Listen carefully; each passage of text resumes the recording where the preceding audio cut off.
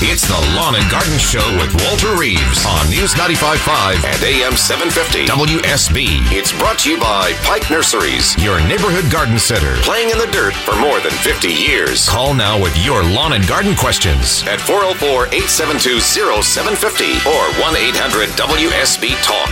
And now, here's Walter. It's 7:08 on a Saturday morning, 66 degrees outside. This is Lawn and Garden. I'm Walter Reeves, the Georgia Gardener, here to help you be more successful doing whatever you care to do in the garden. If you need somebody's advice on how to do it, how to get around it, how to do it the shortest, quickest way, or the most tedious way in the world, I can give you advice on that process. 404-872-0750. 404-872-0750. And a reminder, on my website, if you've been to walterreeves.com in the last couple of weeks, I guess now, I have a article about our garden trip. We're going to Italy next spring, next April and May. I'm taking a group of probably 28, maybe 30, if we can fit them in, 30 gardeners to Italy. You're welcome to join. We will be in a big tour bus together. We will go through the Amalfi Coast to see the huge groves of oranges and grapefruit and wine grapes and tomatoes and all sorts of things. They grow on that shinbone, I guess you'd call it, of Italy. Start in Rome, of course, see the Colosseum, see all the sights of Rome, and head down the coast. You go there, go to Palermo, go to Pompeii, go to Sicily. Sicily is just fabulous. I never realized how beautiful a place could be till I went to Sicily. Saw the Roman ruins, the Greek ruins there, some just great places to see. A combination of gardening, history, and culture, I guess is what we'll call this trip. It's in April of next year, going to Rome, going to Palermo, going to Pompeii, going to Sicily, going to all those orange groves that have such great food. They have classes, cooking classes you can take as we spend the afternoon. It is just a bunch of fun. And I'd love to have you with us. There's a group of about 20, I think, going now, so we're already halfway full. But if you'd like to join us, make your decision soon. And go to my website, walterreeves.com, and just click on that first page. It says details about the trip to Italy in 2018. I hope you will come with us. It's 10 minutes past the hour, 7:10, and Cecil in Sonoy, Georgia, joins us. Hey, Cecil, good morning. Hey, Walter, how's it going? It's going good, Cecil. How can I help? Listen, I planted some acorns that come from, great-grandparents' old home place. Yeah. And I was wondering, they're growing fine right now, but do I need to fertilize them before I transplant them, or what I need to do before I transplant them? Are they in a pot, or how are they growing? No, they're in the ground. And how tall, how big, how large? They're about 4 or 6 inches tall right now. Okay. They will use a little bit of fertilizer, but we won't put it down now. The time, okay. I think that for young things like this, as little oak trees, is they can use some slow, real light applications of fertilizer in the spring. Just when the leaves, the little buds pop open and the leaves open up, that's when that oak tree is going to say, whoa, it would be nice to have something to eat right now and grow a little bit faster for Cecil. So next spring, don't use 10-10-10 or some crazy fertilizer that'll go in and might be a little bit too hot for it, but use something real slow. Use composted cow manure, composted chicken manure, just regular compost from a compost pile would be fine. And scratch it into the soil a little bit with a rake and put it around, water it in, pack it in, and that should feed them just fine. Okay, I sure do it. And listen, how tall should I get them before I transplant them? 4 inches tall now. I don't think I would have much problem with transplanting them now, if you feel like it, because the leaves are probably on and about to fall off or have already maybe fallen off. The biggest thing to worry with is you don't want rabbits chewing on them during the wintertime. So each one that you transplant now, I would put a little cage over the top. Keep the squirrels and the rabbits from gnawing on it. A little cage of chicken wire or something like that. All right. But well, I'll do it, Walter. You can do it. All right. Makes Sonoy a better place. Okay. Appreciate it. Thanks, Cecil. See you soon. Okay. Bye. We got Jackie in Atlanta. Jackie joins us on Lawn and Garden. Hey, Jackie. Good morning. Hi, Walter. Thanks for taking my call. How can I help? I'm hoping you can help me. I've got a beautiful Zeon zoysia lawn, and I've got some Bermuda grass coming up in it in big patches. Yeah. And it's really easy to see it in the morning when the dew is on the grass. Sure is. And I'm trying to figure out how to get rid of that Bermuda so that my zoysia can thrive. Can you, do you have any suggestions? My friend Tim Boyer he used to work for Superside, which is a big zoysia growing company.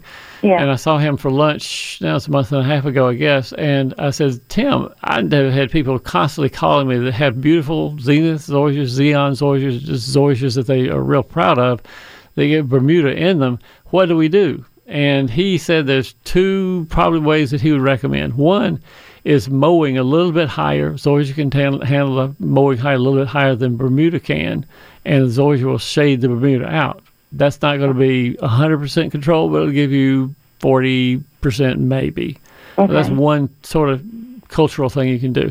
Number two, don't fertilize real heavily, because Bermuda, the more you fertilize, the more it'll take. The more the Bermuda will grow and take more fertilizer, and it'll take it away from the zoysia, basically. The zoysia can get along without a lot of fertilizer. And Tim, for me, he said his own recommendation was using the slow-release Milorganite fertilizer that you get from the hardware stores and big box stores, and Milorganite. He says twice a year on his zoysia. Makes the prettiest zoysia he's ever had. He mows it about 1.5 inches to 2 inches. It doesn't have any Bermuda grass in it, I guess, but he says that's the things that he does to keep his zoysia looking pretty. Okay, great. And no chemicals that will kill Bermuda? Nothing that'll take it out of zoysia easily. I know a lot of people who just sort of give up the ghost in the first place, and they will spray Roundup on the Bermuda patch and then saw zoysia in place of the dead Bermuda. But it's not time to do that now anyway. You won't do that till May of next year. Okay, then. Well, we'll give that a try with the Milorganite and mowing a little bit higher. Yeah. So, yes, sir. Well, thank you so much for taking my call. Oh, it's great talking to you, Jackie. Thanks for calling. 14 minutes past the hour. Susie in Fayetteville, Georgia, my hometown, joins us. Hey, Susie. Good morning. Good morning, Walter. How are you? I'm quite well. How can I help, Susie?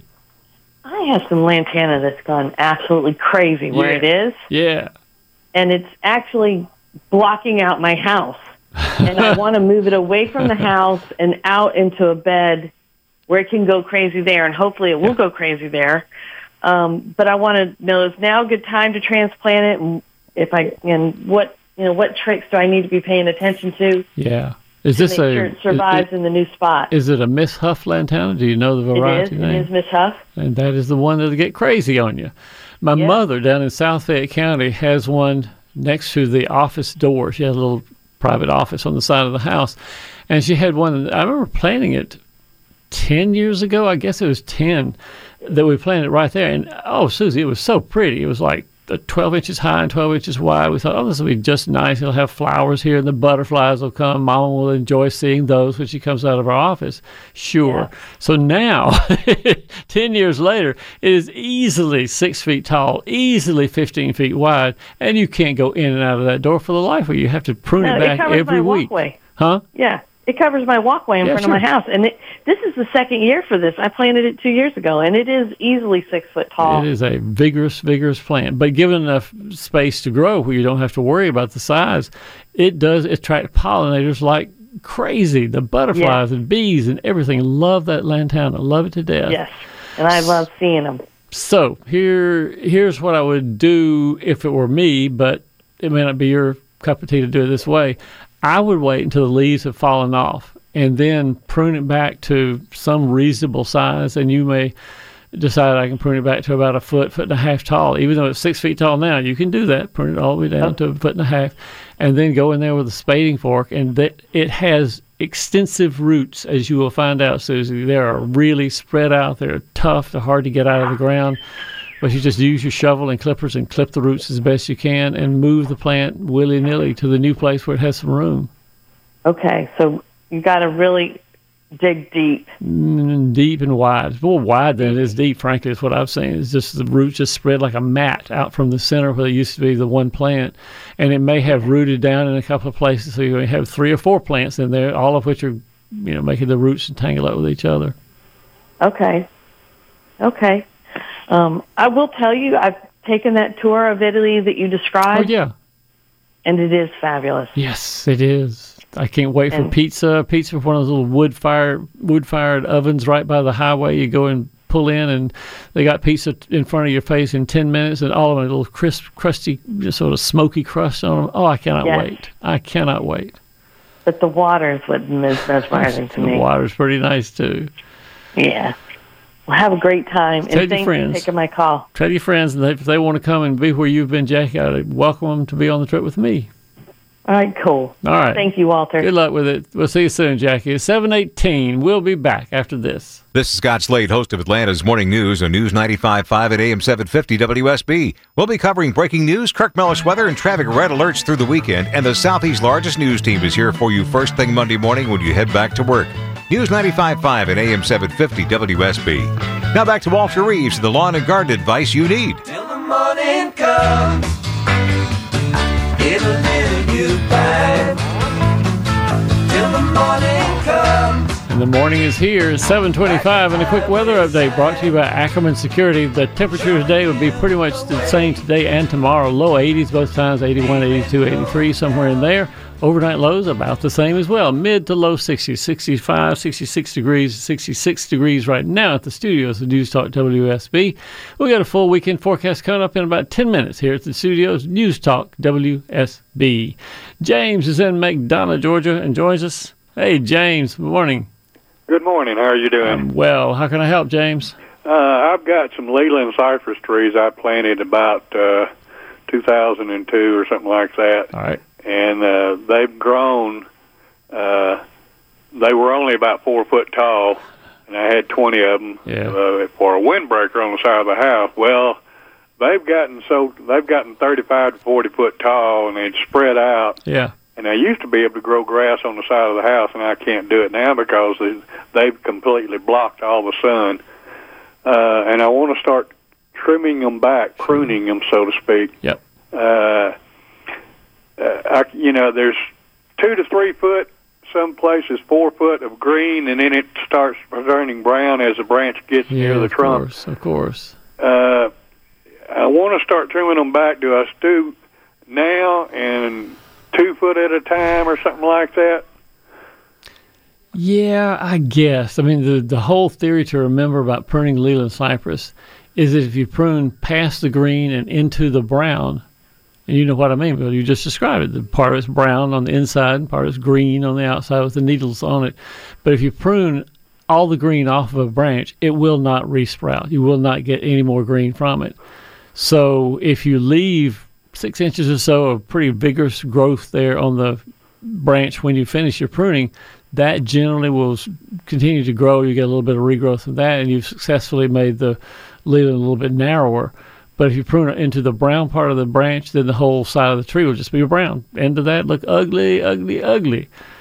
So see what you can do. Will the brown start regenerating green? No. The further when I cut 2 foot off and it's got a foot of green on the outside? Yeah, no, that's fine. Will the brown... Nope, no, not the brown inside the green that you have. No, it will not regenerate. Once it's gotten to the part where it's brown, it doesn't resprout, doesn't have any dormant buds to do anything with, so it can't resprout. Okay. Okay. You don't sound so happy with that advice, James, but sometimes pruning the Leland cypress starts the year after you plant them, honestly. If you'd pruned back then, 10 years ago, maybe you could have kept them in shape and in size to let the grass grow, but now that it's 30 feet high and 6 or 8 feet wide, you just have to deal with what you got. And pruning into the brown is not going to give you any green after that. So keep the green on there when you prune, and we'll see what it looks like. It's 7:28. We'll be back after news. It's the Lawn and Garden Show with Walter Reeves on News 95.5 and AM 750 WSB. It's brought to you by Pike Nurseries, your neighborhood garden center, playing in the dirt for more than 50 years. Call now with your lawn and garden questions at 404-872-0750 or 1-800-WSB-TALK. And now, here's Walter. 7:36 on a Saturday morning, 65.9 degrees outside of the studios of News Talk WSB. This is Lawn and Garden. I'm Walter Reeves, a Georgia gardener, here to help you be more successful doing your own gardening, telling you to do jobs that I probably wouldn't want to do myself. But it'll be a pleasant day. You've heard the weather a minute ago, 80 degrees, not much chance of rain, nice, cool, sunny afternoon. It will be just fine for gardening and listening to the Bulldogs on your radio here on the home of the dogs. It's time to make somebody happy. Let's give away the weekend prize bag. Rachel Perry, we'll think of a number between 2 and 7. between 2 and 7. All right, she's working on that to determine who wins a family 4-pack of tickets to the Atlanta Gladiators opening weekend, October 20. So make sure you have your calendar clear for October 20th and 21st at Infinite Energy Arena. I think the 4-pack would apply to either one of those days, if I'm not mistaken. Rachel, what number wins? That would be number 5. Caller number 5. Rachel is going to go 4 times in, and the 5th caller gets it. Here's the number, 404-741-0750. 404-741-0750. 5th caller wins. And Walter needs a little drink of water right now. Got a little enthusiastic about that. Let's go to the phones. Let's talk to Ben in Atlanta. Ben, you're on News Talk WSB. Good morning. Good morning, sir. We have a persimmon tree which fruits sort of every alternate year or third year. Yeah. What can we do to make it work, and when do we prune it? Is this a Native American persimmon about the size of a golf ball, or an Asian persimmon that's big as an orange? Which one? Big as an orange. Okay, the Asian persimmons. They have fruit on them right now, probably, right? No, that's what. This is the year. Last year we had about 200 fruits in there, and this year there's 1. Wow. So this is they call them, for technical words, they call them alternate year bearing trees, and they can be the same phenomenon happens sometimes with apples, sometimes with pecans, sometimes with other fruit and nut trees. And the way that you get around it is knowing which year is going to naturally in that tree's cycle be the good year, be the fruiting year, which is the last year for you. And the next spring after a good year, fertilize it more heavily than you might otherwise, because that fertilizer will force it to put new leaves on. The new leaves are going to be there to produce the sugars that make a new fruit, make the flowers that make a new fruit. And so the summer and fall will have more fruit on it than they would otherwise. More than one, certainly, Van. You've got the one this year. So fertilizing in your off-year spring is what you do to get around that. I have never fertilized it. What fertilizer to use? Let's see here. I'm thinking that it is really easy to find slow-release organic fertilizers, and they put their nutrients out at about the time the tree needs it. So I would use Hollytone. Hollytone is a brand of fertilizer that's organic and slow-release. You can get Hollytone. Pike sells EB Stone fruit and nut fertilizer, so the EB Stone is good for the persimmon tree from Pike. And then you can get a product called Milorganite. Milorganite is a composted sewage sludge. But either of those three, of Hollytone, EB Stone fruit and nut, or the Milorganite, would do fine for the fertilization. You put it down in for February or March, I'm thinking, next year, and that will be fine. That'll make the tree happy, and you'll have a good year next year. The next year's the on year, where you get a lot of fruit on it. The year, the spring after that, though, is the one to really emphasize more fertilizer. Okay. Thank you so much. Appreciate your help, sir. Good luck with the persimmons then, Ben. Thanks for calling. Bless you. Bye-bye. You bet. It is Ben's turn. Ben's out in Athens and joins us. Hey, Ben. Morning. Hey, how are you doing this morning? Doing great, Ben. How can I help? I was told by an old-timer that burning my lawn would help it grow back thicker, greener, softer, with no weeds. What is your opinion? He's never had his house caught on fire by a burned lawn, has he? Old timers have a lot of good advice, but occasionally there's a little clinker in there. This is a clinker. The process of burning a lawn, number one, does not add nitrogen or nutrients or potassium or anything like that. No matter what they say, it doesn't. There's just not enough in the leaves of the grass when it's burned to appreciably affect how much nutrient you have in the soil. It does not kill bugs. There are not that many bugs out there right now when the grass is brown is when you do it. And there's just not many bugs in there anyway. Even the eggs and the pupa and the chrysalises and all those things are down in the soil, and the heat of the fire is not going to hurt them at all. So it doesn't really hurt the bugs in the Bermuda lawn. It does, to some extent, I guess, make it earlier to green up. When you have a blackened lawn, which is really ugly, by the way, Ben, but when you have a blackened lawn and the sun hits it in the spring, the Bermuda grass comes up about a week earlier than it would normally. The liability of catching the mulch around your house on fire, or catching a cedar-sided shed or playroom or carport, who knows what, but the liability of catching them on fire is great. And so I never recommend burning a lawn. Okay, I have one more question about monkey grass. Sure. I'm wanting to do a border around my walkway, and I've planted monkey grass about every 12 inches, 18 inches. Okay. How long will it take for that to connect? About a year. Okay. It's not terribly fast, but it will take about a year. I think at 12 inches, you got each one on either part of a gap is moving towards each other with the growth and this is one thing where you could fertilize it to encourage the growth and make it grow a little faster. So the stuff that I mentioned earlier, or in this case, 10-10-10 probably would do just fine because it really jolts the plant into action. And so for that reason, 10-10-10, I don't know if I'd do much right now because it's fall, not much growth going on right now. But gosh, next spring, in March, April of next year, a little sprinkling of 10-10-10 along the row there. By June, there'll be some growth. Yeah, the gaps will not be nearly as big by June. All right. Well, thank you, sir. All right. You bet, Ben. Thanks for calling. It's 42 minutes past the hour. It gives Joe his turn. Joe's at Marietta. Hey, Joe. Morning. Good morning, Walter. Hey, guy.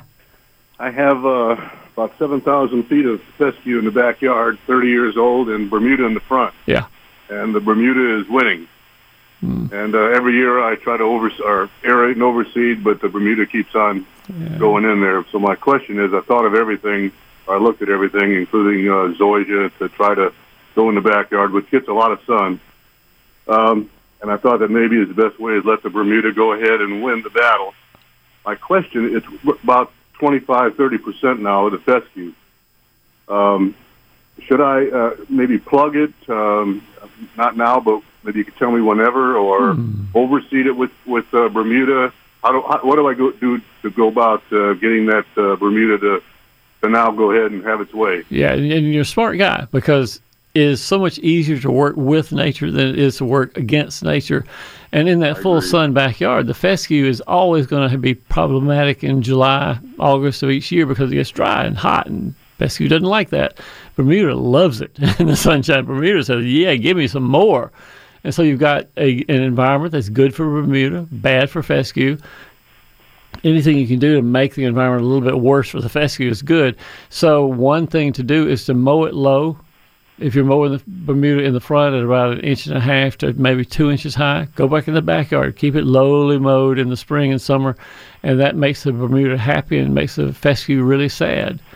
Go ahead. How can I make it go ahead and take over completely now the other 70%? Plugs in the spring? Or? Yeah, I think plugs is probably better for you to do that with seeding, because seeding is hard to do. They're little bitty seeds and they have a hard time getting down into the soil and germinating when fescue is there, keeping it sort of off the soil surface. Yeah. So you could try seed. I guess you could set the mower as low as it'll possibly go, so you scalp the fescue, scalp the areas where you want to plant the Bermuda seed, and that way get the little seeds down in the cracks of the soil. But I think plugging, if you can do that, if you don't mind digging and plugging, if you don't mind doing that, that's probably the fastest and easiest.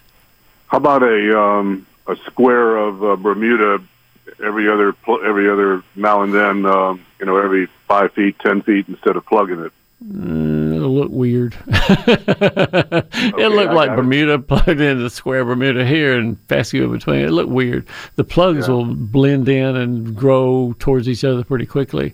And when do I start plugging it? May? May, yeah, when it's warm. Okay. All right, good deal. Come look. All right. I hope it looks pretty. Bye. Thanks for calling. 404-872-0750 gets you in to take the place right there. In the next few minutes, the next half hour, I should say, Sandy in Atlanta wants to know how her pine trees that have brown patches in them, what is it in the pine trees that we can do something about? But I want to remind you that tomorrow is Sunday. What do I do on Sunday morning? I open the front door. I make sure nobody's looking.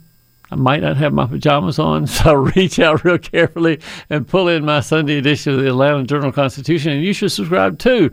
They got all sorts of interesting information about what has happened in the news week beforehand. Lots of cartoons, lots of ads and inserts. Ads usually add up to hundreds of dollars of coupon savings, plus an update on the news of the week and of the month and of the day and of the nation and the world. All that in the Sunday edition of the Atlanta Journal-Constitution. Another thing you can do if you want to get some news is to subscribe to my email newsletter. On my website, in the upper right-hand corner, it says subscribe to newsletter. I put one out every 2 weeks, every Thursday usually, and it has pictures of things that I think have been sent in that I think are interesting, that are fun to talk about and diagnose sometimes and say what I think it might be and theorize about it. This past issue, last Thursday, had camellias, had these little grooves on the bark, and the grooves on the bark are made by wasps and hornets who harvest the bark in order to make their nests. So that's sort of a cool, fun thing to know about, so I described all that. And then I have another lady who sent in a picture of a hydrangea that was blue on one side of a bloom and pink on the other. What is going on there? I invite the readers of the email newsletter to let me know if you have a theory of what's going on with that half and half blue and pink hydrangea blue flower. That is something really interesting to see. Subscribe to the newsletter on my website, walterreeves.com, upper right-hand corner. It's 7:47. We'll be back right after this. This is Scott Slade, host of Atlanta's Morning News on News 95.5 at AM 750 WSB. We'll be covering breaking news, Kirk Mellish weather, and traffic red alerts through the weekend. And the Southeast's largest news team is here for you first thing Monday morning when you head back to work. News 95.5 at AM 750 WSB. Now back to Walter Reeves, the lawn and garden advice you need.